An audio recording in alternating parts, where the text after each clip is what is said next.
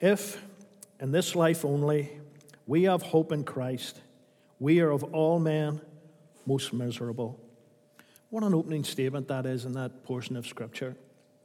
If in this life only we have hope in Christ, we are of all men most miserable. Paul there is speaking about a future.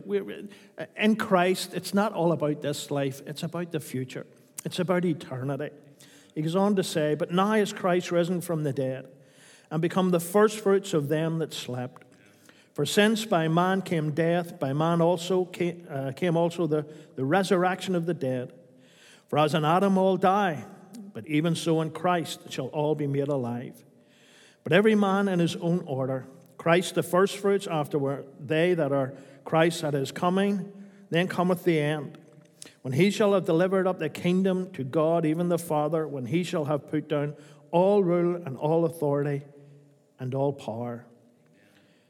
So we see Paul talking about the conclusion of all things, I would call it, that when the Lord returns and delivers up the kingdom of God, fully ruling and reigning on the earth. I want to take for our text this morning, verse 22 from 1 Corinthians 15. For as in Adam all die, and even so in Christ shall all be made alive. And when you're looking at the signs of the times of the last days, it's wonderful and it fascinates me, and it's wonderful when we see history unfolding, the prophecy unfolding, history fulfilling prophecy. And it gives me that assurance that God is in control of everything. Because everything the Lord said would happen has happened. And everything that the Lord still to be fulfilled, I believe with all my heart that it's going to happen. And I believe with all my heart that the Lord is returning, hopefully soon. When you look around you, you would nearly think it's going to be soon. But none of us know the day nor the hour. So we just look forward to it. But you know, the most important aspect, and it really is important aspect of the study of the last days, eschatology, or end time events, whatever you want to call it, is that when we look at these signs and we see them all around us, therefore, what do we personally do about them? And that's a question to everyone this morning, the unsaved and the saved. When you see all these things, what do you do about it? You know, it's okay knowing about them. Just like you may know the symptoms or the signs of a serious illness. And if a doctor points out these signs of a serious illness, you're going to do something about them. You're not just going to sit back and say, what'll happen. You're going to do something about it. You'd be foolish not to. You have to prepare yourself for treatment, for medication, so that you are ready and you are prepared when this ailment really hits you. And therefore, the important question this morning for every man, woman, and child is, are you ready for the coming of the Lord? As I said, we can look at this, we can show you the signs, we can show you the fulfillment of prophecies, we can show you what is yet to be fulfilled, and for me, that's only the return of the Lord Jesus Christ. So therefore, it's a very important question. Are you ready for the coming of the Lord? Because it is going to happen. And it will happen sooner than mankind thinks.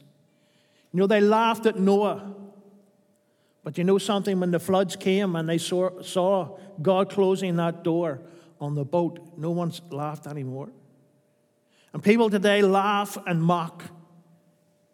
But they're not going to be laughing and mocking when they hear the trumpet, when they hear the voice of the archangel and they see the Lord himself descending in a cloud. Why should you be ready? You know, mankind needs to know that they need to be ready. Because some will be saved from these terrible events, and some will not. There are those today that tell us not to worry. They're in pulpits and they're telling people not to worry because we're all good. And God's a God of love, and therefore we are all okay. A very prominent TV evangelist is famous for a statement he came off with, and being interviewed by Oprah Winfrey, he said that 99.9% of all men and women are good people. Well, you know something? The Bible doesn't say that. The Bible does not say that. In Romans 3, 9 and 10. What then? Are we better than they? No, in no wise. For we have before proved, both Jews and Gentiles, that they are all under sin. As it is written, there is none righteous, no, not one. You go into what Jesus said and recorded in Matthew 19, 17, Mark 10, 18, Luke 18, 19. There is none good but one, and that is God. And so we need to realize that, because we are, through our sin, lost that relationship with the Lord. And unless we turn to the Lord and that relationship is restored, then the outlook for you is not good, because it's a lost eternity. An absolute and total lost eternity. You know what I want to concentrate or look at today is what I would call God's distinctions. Now, it may not be grammatically correct, but just give me a chance and see what I'm talking about. What is a distinction? Well, a distinction is a difference or a contrast between similar things or people, or it's excellence that sets someone or something apart from others. And I want to concentrate on a difference or contrast between similar things or people. And if you look at the word of the Lord, you will see that the Lord sees a difference between things or between people. First ones I want to look at is Cain and Abel.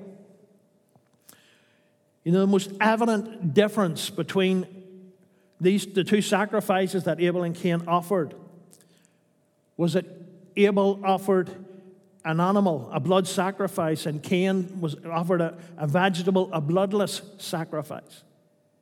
There may have been, some commentators say, additional implications there. But Abel brought his best portion.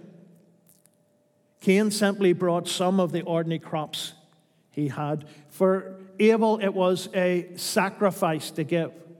For Cain, it was just give what he had, but not all that he had. And we see the Lord's acceptance of Abel and rejection of Cain. We also know that God looks upon the heart, 1 Samuel 16, verse 7. There was something in Cain's motivation and heart, his attitude, and possibly something in his performance that made his offering unacceptable to God. It was obviously something that he was aware of and could remedy, since God actually had said to him in Genesis 4 and 7, "If thou doest well, shalt thou not be accepted? And if thou doest not well, sin lieth at the door. And unto thee shall be his desire, and thou shalt rule over him." Excuse me. If thou doest not well, sin lieth at the door. You see, there was more than just the sacrifices here. It was the attitude of the sacrifices here that God seen. You see, we know that Cain gave in to sin and murdered his brother Abel. But when you look at this, sin lieth at the door, this was working on Cain. There was an envy. This envy just didn't come because of one sacrifice, which was unacceptable. You know, sin lieth at the door. What that means is sin is coming in. And the more we open the door, the more we let sin in. And so in God's eyes, there was a distinction between Cain and Abel. Yes, God loves all men. And if Cain had have repented and not did what he did, God would have forgiven him and blessed him. But God seen a distinction, God seen a difference between Abel and Cain. One followed the Lord and loved him, and the other had a chance to change things. But stubbornness and sin hardened his heart, and he refused to take his opportunity to make things right with God. And the distinction God seen was that Cain made the wrong choice.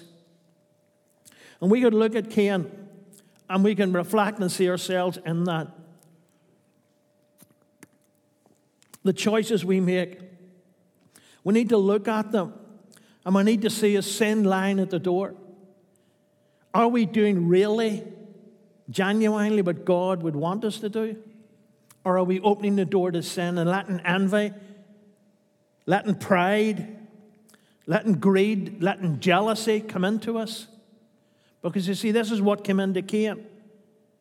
Sin lieth at the door, and he opened the door and let sin in. And God seen that distinction. A heart for him through Abel, and a heart for himself, Cain, who did not think of God. Cain made the wrong choice. Then I want to look at Ishmael and Isaac. We read in Genesis 15, 3-5, and Abram said, Behold, to me thou hast given no seed, and lo, one born in my house is mine heir. And behold, the word of the Lord came unto him, saying, This shall not be thine heir, but he that shall come forth out of thy bowels shall be thine heir. And he brought him forth abroad and said, Look now toward heaven and tell the stars that they be able to number them. And he said unto him, So shall thy seed be. And so Abraham had this promise from God that his seed would be as numerous as the sands on the seashore, as the stars in the skies. In other words, they would be without number. Without number.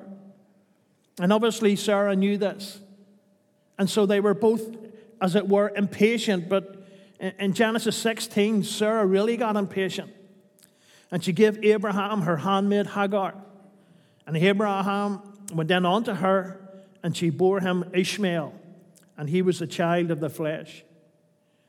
And the Lord reiterated his promise to Abraham and Sarah that they would have a child and that Abraham would be the father of many nations in Genesis 17, verse 5. And so we see in Genesis 21, Sarah conceived and bore Abraham a son in his old age, at the set time, of which God had spoken to him. And Abraham called the name of his son that was born unto him, whom Sarah bore to him, Isaac. In Genesis 4, verse 28, we see, Now we brethren, Galatians 4, verse 28, as Isaac was, are the children of the promise. And so there was a distinction. Because of the impatience of Abraham, because of the impatience of Sarah, there was a distinction between Ishmael and Isaac. Isaac was the son of the flesh. Ishmael was the son of the flesh. Isaac was the son of the promise. And so the choice Abraham made, he made through impatience. He made through impatience. He couldn't wait on God moving. And you know, that's one of the biggest downfalls for many Christian men and women, impatience. We want everything yesterday. We're praying, Lord, send this, and Lord, do that, and Lord, change this, and Lord, fix that. You know, sometimes when we come to the Lord and we pray, we're praying, expecting Him to give the answer that we want. But you know what we need to do? Learn to be patient. Learn to be patient. You see, Abraham was impatient, and him and Sarah tried to take the matter into their own hands. They were impatient, could not wait until the Lord fulfilled His promise. Abraham made the wrong choice, and God saw a distinction between Ishmael and Isaac. As I've said, Ishmael was a child of the flesh, and Isaac was a child of the promise. How many Ishmaels have we birthed in our lives? Impatient for God and going ahead and trying to do it ourselves. Opening doors that God hasn't opened yet. Going and doing and saying things that God hasn't wanted us to say. But impatience has got in. And at the door, sin lieth. When we get that impatience, Satan will put them doubts in your head. God hasn't answered. Or it's okay, I know. You know, I'm sure if you try and surmise what they said to Sarah, it's okay. God told Abraham he's going to have children. Go ahead, give him Hagar. And let Hagar bear him children. It'll be your child anyway. Because obviously Hagar was her slave, so everything that Hagar had belonged to Sarah. Impatience. And because there was impatience, then we see that God drew a distinction between the children. Ishmael did not receive the blessings bestowed upon the descendants of Abraham. This was passed on to Isaac, and Abraham made the wrong choice.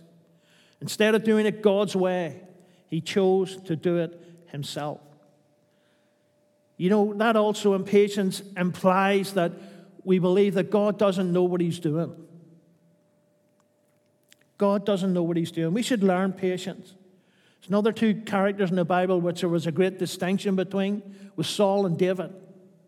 You know something that, use a Northern Ireland saying here, the dogs in the street knew Saul shouldn't be king, it should be David. Everyone knew. Saul knew. Jonathan knew. David knew.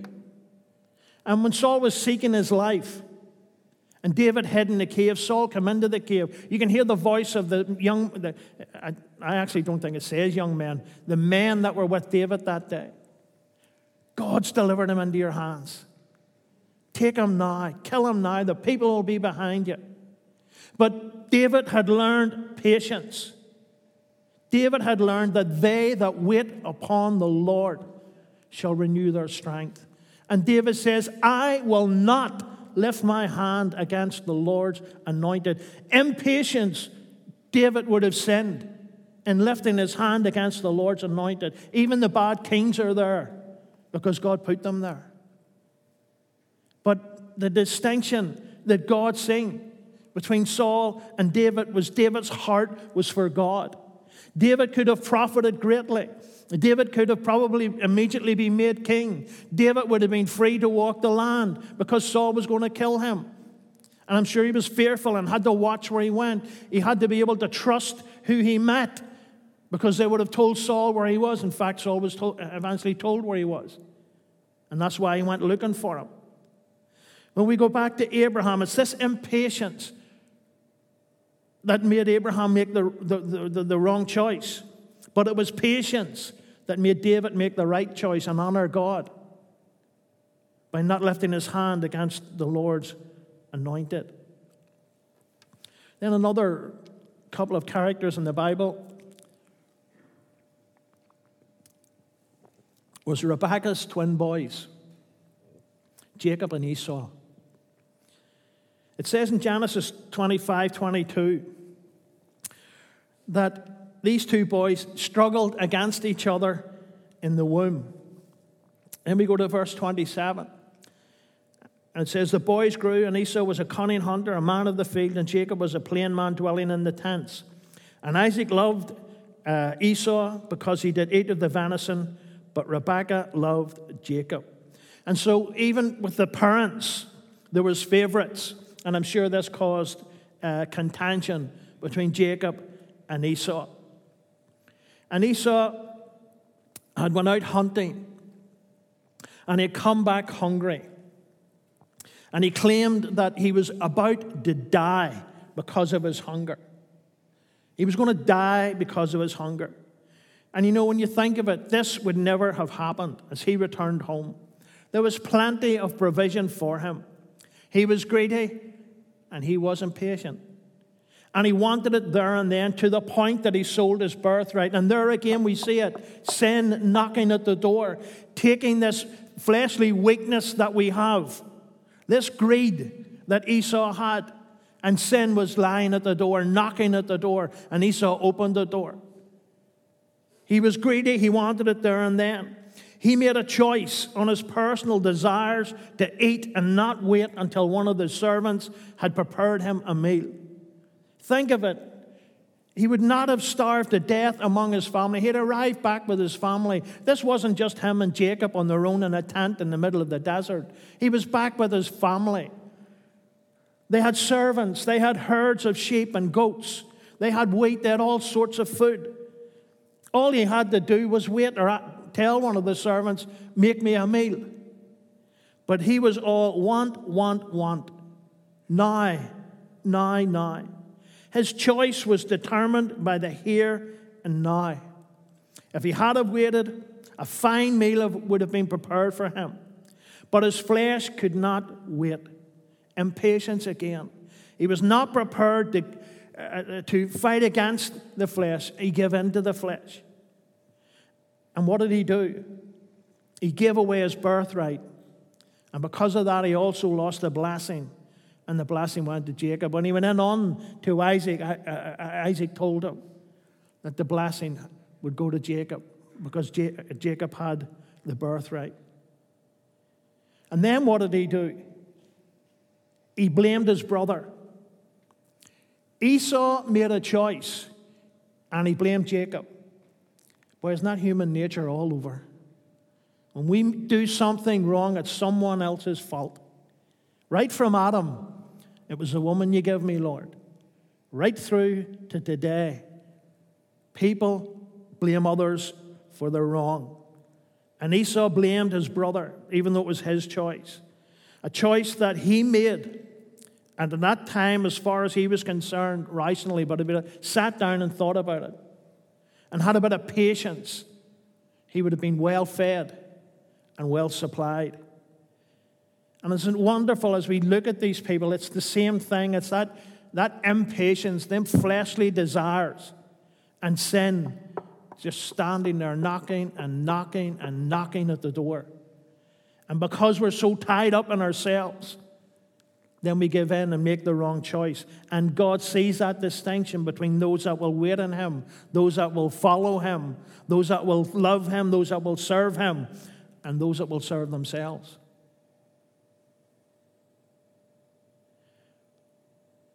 What about Joshua? And what he told the children of Israel they were to do. He just got fed up with them. And what did he say? In Joshua 24, verse 15.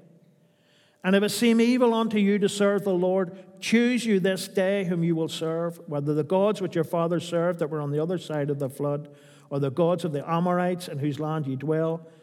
But as for me and my house, we will serve the Lord. Choose you. See that word again, choose you. This day whom you will serve. We have a choice. God did not create robots. God gave man reason. God gave man a brain to think. Some of us don't use them, but they're there if we could only use them. And Joshua said, choose you this day. You'd had enough. They wanted God to bring them into the promised land. They wanted God to provide food. They wanted God to look after them, to do away with their enemies. But they also wanted to worship other idols. And Joshua said, no, you cannot do that. It's either God or the world. Choose you this day whom you will serve.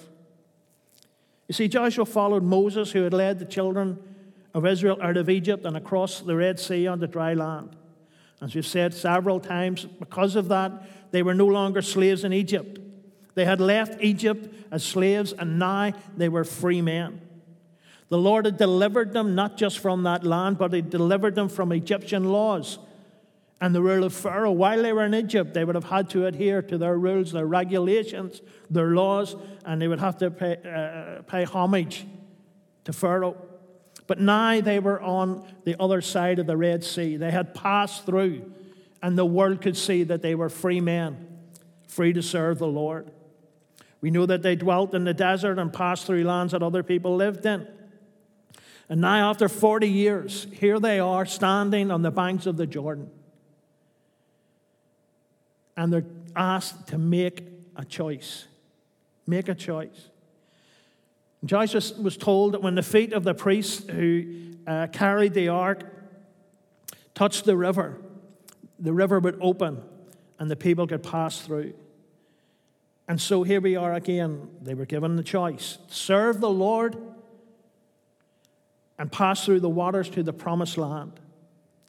You know, Christians like the Israelites, when they crossed the Red Sea, were no longer slaves to sin. We're no longer slaves to sin. Slaves to sin, no longer under the dominion of Satan, the prince of this world. And Jesus Christ, because of His sacrifice, opened up this way for us to cross. And this involved no effort on our part, only to obey. And again, when Israel crossed over to the promised land, believers who have made that choice to follow Jesus will cross over into eternity, the promised land, to dwell eternally with the Lord, to dwell forevermore with the Lord, where there'll be no more sickness, no more pain, no more death, and the former things are passed away. And you know, the Lord's repeating the words of Joshua this morning. Because church, today, men need to make a choice and pass over the Red Sea and through the Jordan River into the kingdom of God on earth. And that choice is for every individual. What choice will you make? What choice will you make? Think about that this morning. What choice will you make? Because there will be a distinction between those who made the right choice and followed the Lord and those who refused. You know, God never neglects or pushes away anyone. It's men turn away from God. God doesn't turn away from men. Through the choices they make, which are determined by the lusts of the flesh and the desires of their body. You know, one more one I want to look at was a really poor choice, which emphasizes what I've just said there. And it's found in Luke 18, verse 22. Now, when Jesus heard these things, he said unto him, Yet lackest thou one thing. Sell all that thou hast, and distribute unto the poor, and thou shalt have treasure in heaven, and come and follow me. And when he heard this, he was very sorrowful, for he was very rich. Again, church, here we are. A young man with a desire, challenged by the words of Jesus. You know, many people have went to churches throughout time, went to places where Christians have met and heard preachers. And they've been challenged by the Word of God. But then comes the choice to turn from your ways, turn from what you're doing, and turn to the Lord. You see, this man, he had kept the law, but he was lacking something that Jesus saw in his heart. In Luke 18:22, it says, When Jesus heard these things, he said unto him, Yet thou lackest one thing. Thou lackest one thing. His love for his wealth surpassed his love for Jesus. The choice he made led him to a lost eternity. And his heart was moved, but his mind saw only loss. And you know, if you have to make that choice to follow Jesus today, and if God's convicting you today, or convicting you tomorrow, and you look at where you are, and you look at your life, and you think, I can't continue to live like this, but then you start to think, I'm going to lose all this. I'm going to lose all this. But you know something? You're losing an awful lot more if you turn your back on the Lord. Because see, the things you have now, they're temporal. They'll fade away. They'll be destroyed. And just like you, the Lord tarries, they'll be gone. But you know something? Life in Jesus is eternal. The joy that Jesus gives is eternal. In Mark 8:36, it says, What shall it profit a man if he gain the whole world and lose his own soul?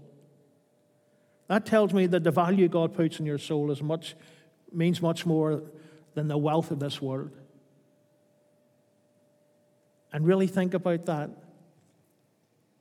Because if you're struggling with it, sin is lying at the door. They'll tell you you'll lose friends. They'll tell you people won't believe you. He'll tell you all these things to put that little seed of doubt in your mind. And then you make the choice. And you need to make that choice because there will be a distinction. See, this man's choice was this life which perisheth away. But eternal life is joy, peace, and happiness in the presence of the Lord forever. See, with all these things going on in the world, which we pointed over, and we'll look at again, and we'll see maybe in the next couple of weeks. And men see these things.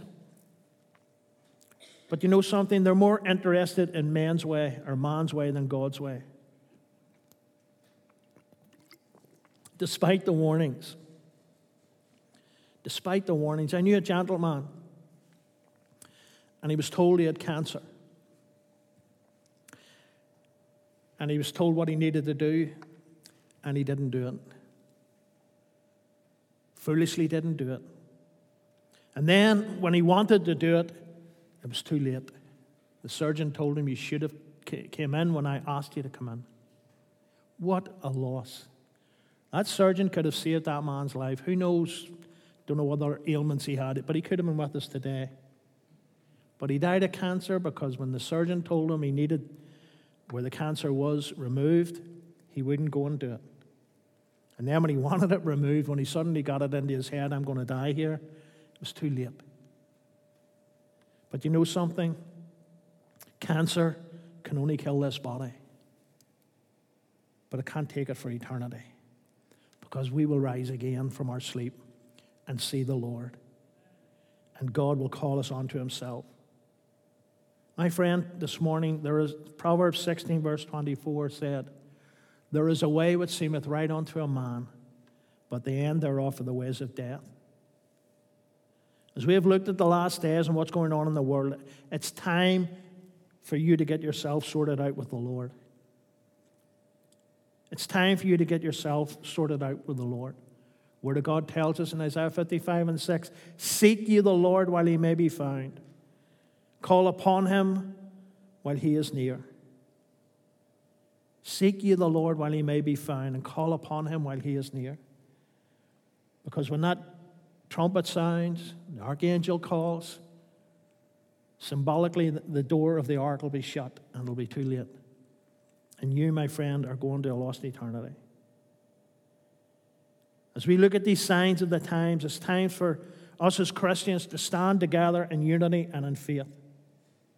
I've just seen a social media video clip. There's a website called the King James 1611 or something. But it showed these two, I don't know what they were. They looked like little deer to me. They're springboks or something, all right? I've actually seen one of them once when I was in Kenya. But these two animals, these two deers, let's say, were fighting together, and they had locked together their antlers, and they were pushing and fighting. And while they were doing this, like a train, the lion hit one of them and took them down. And the wee caption said, fighting each other and not seeing the real enemy come. And you know, as Christians, we can be like that, fighting each other and not fighting the real enemy, which is the devil and the world. We've looked at some of the things over the past couple of weeks of what the world's doing today. Just give you a quick update. And one of the things, I'm sure you've heard of the Roe versus Wade debate going on in America at the moment. If you don't know, way back, I think it was in the 60s, there was a decision made in the United States Supreme Court to allow abortion because they claimed that the baby in the womb was just a clump of cells. It had no feelings.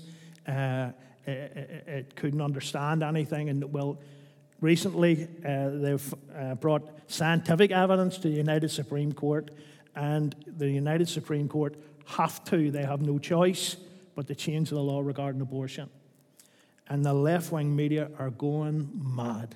Absolutely bonkers. That's the world, church. The signs are there. They're ways which seem right to men are the ways of death.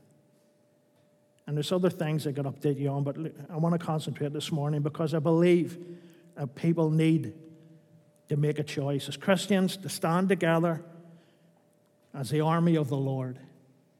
Pray for each other, uphold each other, pick each other up when we fall. And there's great sadness, and another large church is going through a bit of turmoil at the minute, and I'm praying for them. I don't know the whole story. It's none of my business. But I'm praying for them. It saddens me so much to see that. Church doing so well, and whatever's happened, I don't know. But we are praying for them. It's time for the unsaved to turn to the Lord and receive forgiveness. Why? Because it is appointed unto men once to die, but after that, the judgment. Judgment in this earth and its iniquities and blasphemies of its sin that will come. The late James Forsyth, Pastor James Forsyth, one of the founders of the Churches of God, he said one service I was listening to him preach, he said, if God doesn't judge this generation, he'll have to apologize to Sodom and Gomorrah. But God will judge this generation, unfortunately for them. But God is rich in mercy and will forgive those who choose to follow him. Because it says in 1 Thessalonians 5 and 9, "For God hath not appointed us to wrath, but to obtain salvation by our Lord Jesus Christ." So what is your choice? The wrong one, as I've said, will lead you to a lost eternity.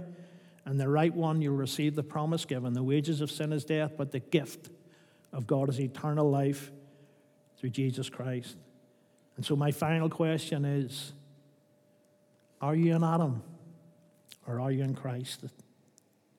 Seriously, think about that this morning, please. We don't, as a church, want to see anyone head into a lost eternity. And so you've got to answer that question yourself this morning. We've done our job. We've told you. We've shared the word of the Lord. Are you in Adam or are you in Christ?